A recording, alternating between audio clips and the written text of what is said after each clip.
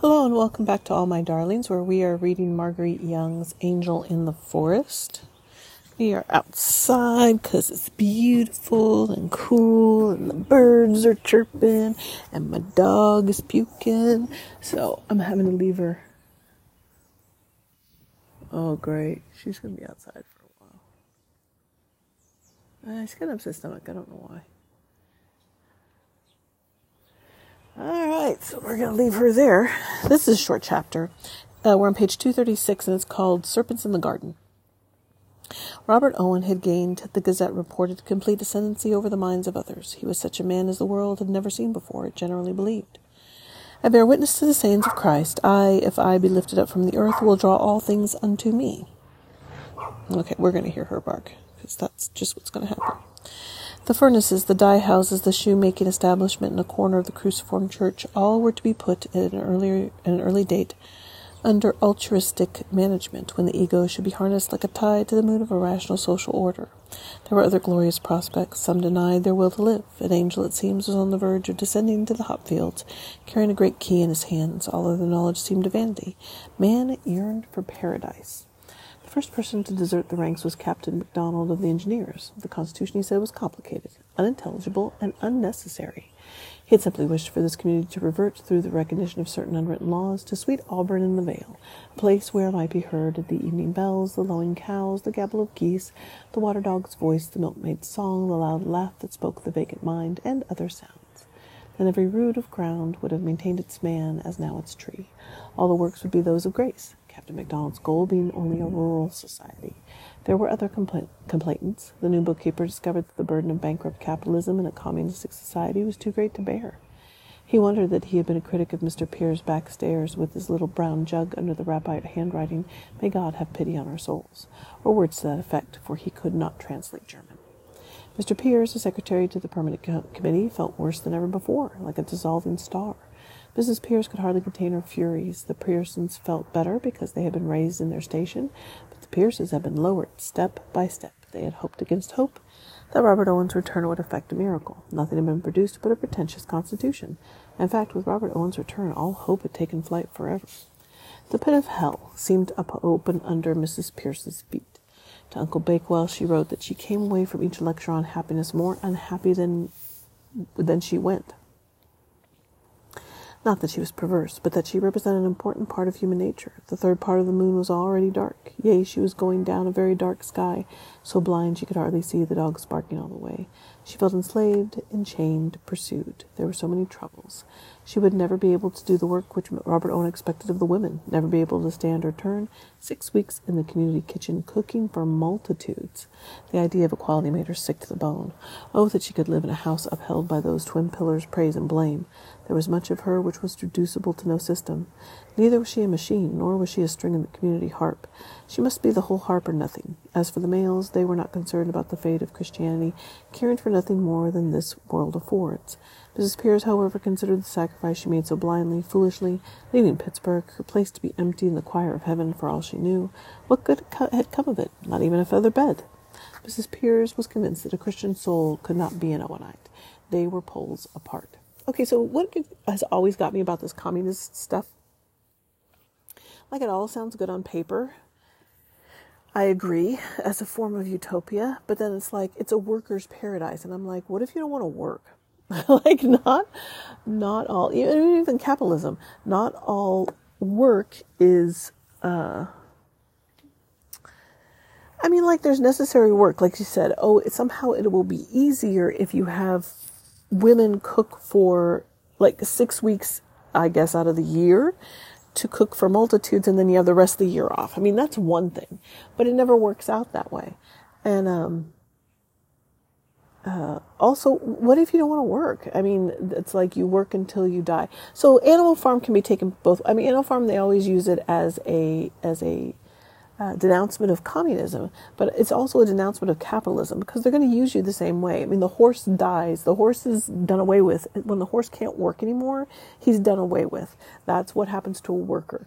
It's not like there's an end time where you get to retire. Capitalism, running the same way. You work until you die. The new retirement age will be well, it's in the 70s now. The new retirement age will be when you die at your work.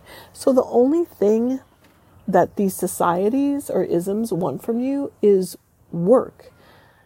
And the coal miners, like earlier when they were talking about the coal miners, was it coal miners?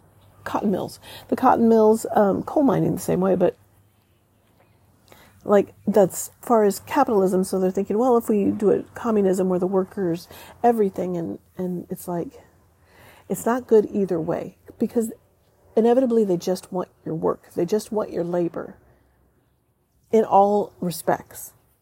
Like the writers' strike and the actors' Screen Guild and writers' strike going on right now. I guess one of the executives, I'm reading it secondhand from an article, that one of the executives said they would use AI before they would ever pay writers. And I'm like, I love this business. Like as soon as IA popped on the scene, then all these businesses are like, we can use IA for everything. Even in my husband's work, they're using IA, trying to use IA.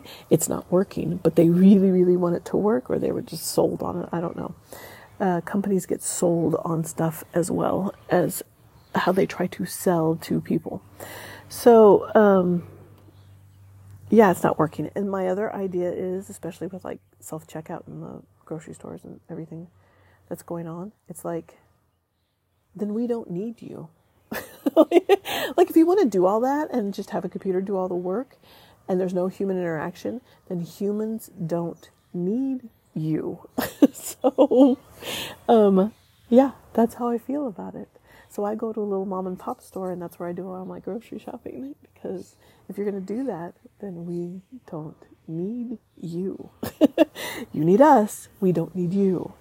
That's why I pirate all my movies and watch my Flixster, because I don't need you. I don't want to support that industry. Period. Anyways, okay, there's my rant.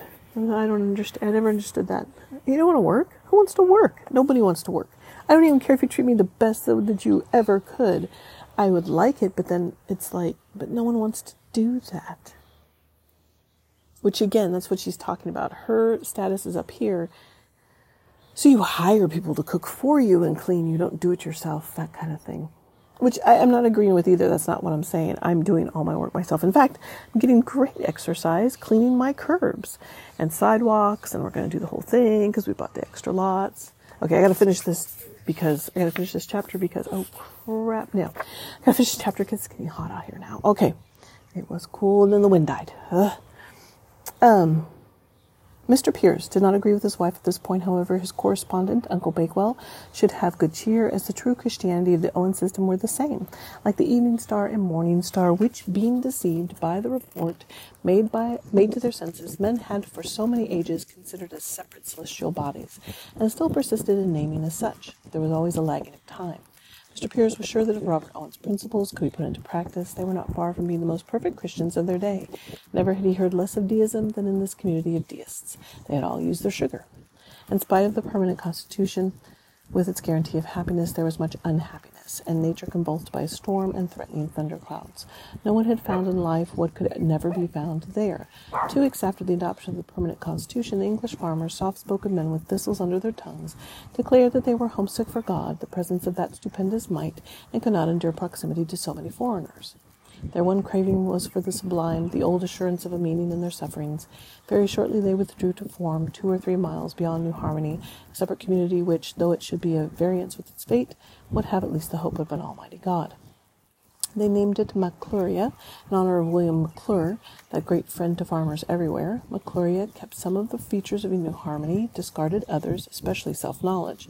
Its legislative body, called the Council of Fathers, was made up of the 5 oldest male members under the age of 65 years. Women were given no voice in community affairs. A system of blackballing was instituted, whereby undesirable applicants could be turned away. A listless member could be expelled by vote. 3 days, and McCluria was a strange, mysterious people dwelling apart. And what was very sad, New Harmony was deprived not only of communists, but also future cabbages, for these cedars had been the chief providers of foodstuffs. McCluria was but the beginning of the movement toward divinity. Hardly was McCluria established when a second group of farmers, inspired by their example, announced their intention to withdraw. Reason? Same. homesickness for God, and the old way of life when men were men, too many foreigners with abstruse ideals, and don't forget, women are silent. I'm saying I added that. They called their community Feiba Paveli, a name denoting latitude and longitude whereby they could be located between the last of the hop fields and the old Rapite bull pasture. Their plan of government was almost identical with that of McCluria. God, fathers, blackballing, no voice for women, and all men to labor by the sweat of their brows. 3 days. Why? Why no voice for women? Why? Why men? Men, answer this question. Why? Why? This comes when Iowa, in the middle of the night, Republicans passed an abortion ban in Iowa. Everything else sounds good. Well, not God, but everything else sounds good. Men labor, but sort of their brows, and women don't. 3 days, and Feiba Paveli was a strange, mysterious people, and what was very sad, New Harmony was left almost without food producers at all. There seemed a general movement toward dismemberment. Let me look at my dog and see how she's doing. Oh, she's laying down now. Oh, she's sitting and staring. Okay. The Gazette, however, taking a most cheerful view, announced that by this new exodus, the congestion of population at New Harmony had been greatly relieved. McCluria and Feiba Paveli were but the branches of this great tree of life. All minds seemed now to comprehend the true grounds of future cooperation, and all hearts have united in claiming the benefit of Robert Owen's experience and knowledge and reducing to practice the principles from which form the basis of our association. General satisfaction and individual contentment have taken the place of suspense and uncertainty. So at the time of depression, there was okay.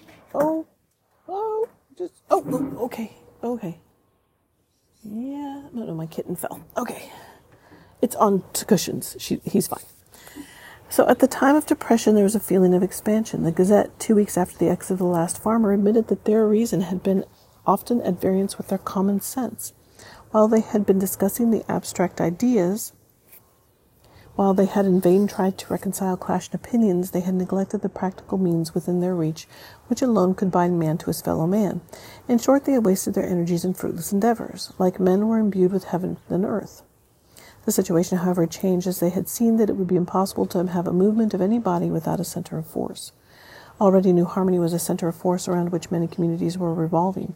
McCluria, Feiba Paveli, and various others throughout the United States. Hardly a day in which news did not arrive of some new star in this planetary system, the science of society. The Gazette, for the moment forgetful of latitude and longitude, listed names which might be applicable to such communities: Lovedale, Peace Glen, Everblessed, New Duty, Philosophy, Lovely, Voltaire, Elysium, Platonia, Socrates, Utopia, Confucia, Powhatan. The growth of their ideal, they realized, had been incommensurable with even their wildest expectations. For the benefit of branches of this parent order, the Gazette listed a number of helpful hints, from which that may be gathered what had been the former experience at New Harmony, though its streets no longer presented groups of idle talkers, and there was now an order very different from that of desolation. There must be, if such a community endures the gale, for we are all at sea on a wide ocean, no abuse, growling, carping, murmuring against the work of others. No anger ought to be felt against the female members upon their aversion to the work of cooperation, for when they indulge in brawling, loud talk, hair-pulling, or other forms of excitement, the lazy and the intemperate must be treated with the utmost consideration, not as objects of scorn. There must be no distinctions in eating and drinking among the members. Adult members should not stalk about in the dining hall during meals. Children should not be allowed to run wild in the dining hall and should be encouraged to be careful of their language. Evidently, where there had been the rain of reports before, peace now reigned in New Harmony. Alas, no sooner were the Gazette pages dry than cropped up a great battle between Goliath and David, Esau and Jacob, right in the heart of New Harmony. The mechanics, greaseless illiterates, who were lucky to be alive, for they knew not the secret of any machinery, complained that the educators were trying to make hewers of wood and drawers of water out of them. They had expected equality of all classes in New Harmony, and what had they found but the old injustice, themselves like poor babes delivered up to Herod? How did the educators justify their existence, since the mechanics had experienced as yet no enlightenment on any subject, but were as puzzled as ever they were, if not more puzzled? Where were the manufacturers, the free goods, the stout shoes? The pale lily-livered educators complained that they were being stamped down to the lowest level as by an almighty foot, and that they could not willingly suffer their minds to be destroyed by a communistic society which must come to recognize for its own salvation that the productions of the brain were invisible or as important as any other.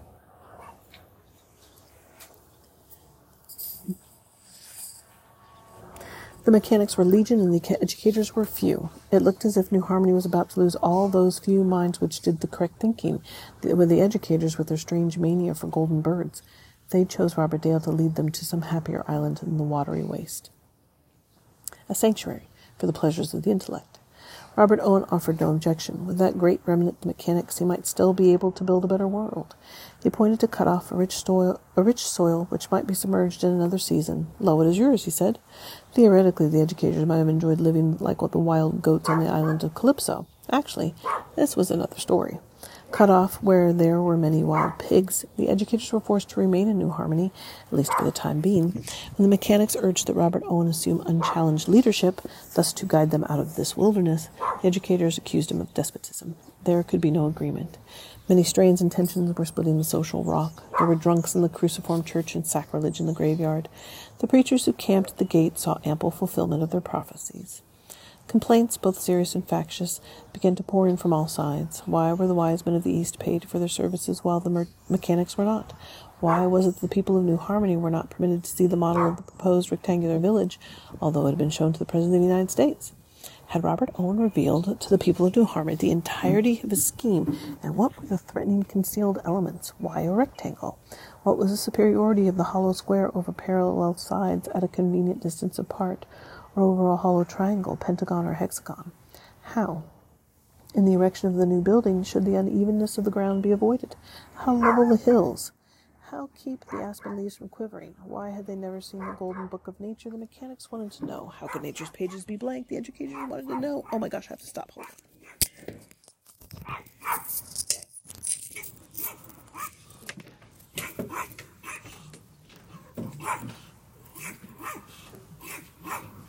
Hi. She was sick.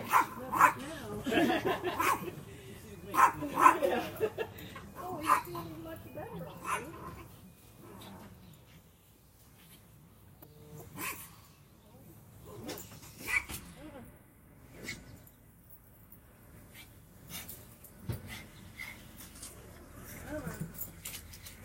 Yes, give it a good. Come on. Here, come on. Go inside. Go inside. Go.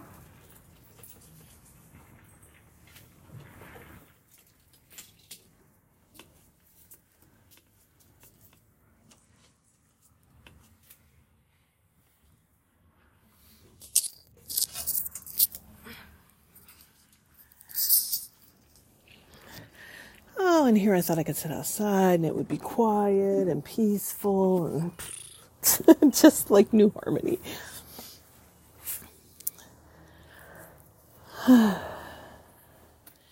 It was the spring of the year, almost the end of spring, and Mrs. Pierce reported to Uncle Bakewell that her condition was unimproved. Her health had received a shock in this place from which she would never recover.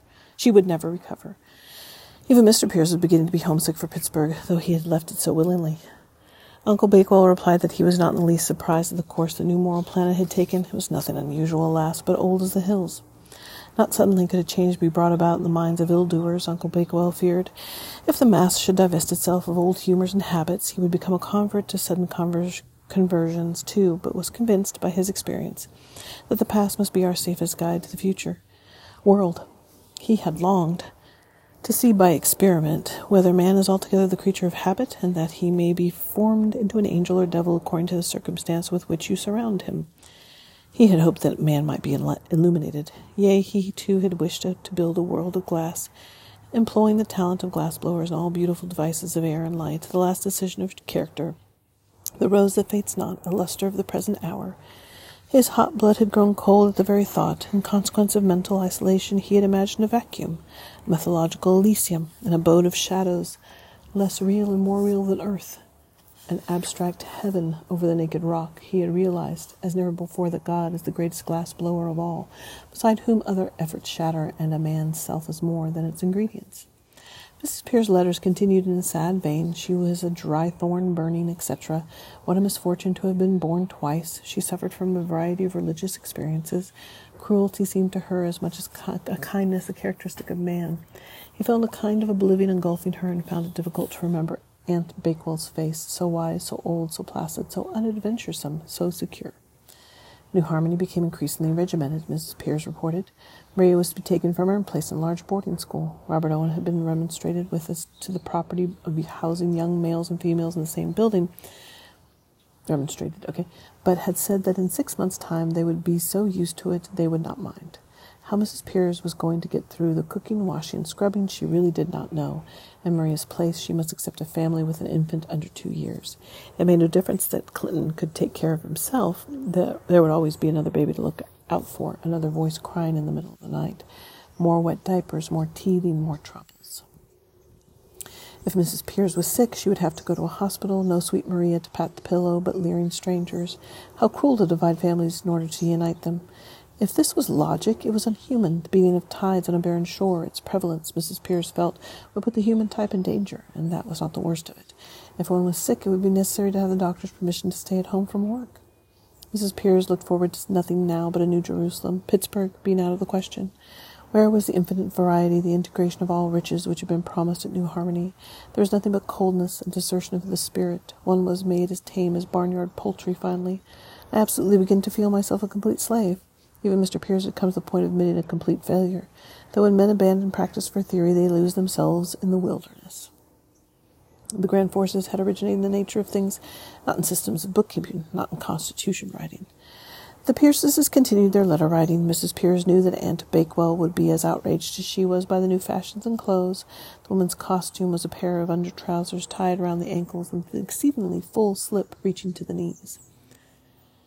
The men's was a pair of wide pantaloons, a top garment very full, bound round the waist with a broad belt. A fat person dressed in this elegant garment might be compared with a Russian or a feather bed tied in the middle. It was difficult to distinguish the sexes from a distance.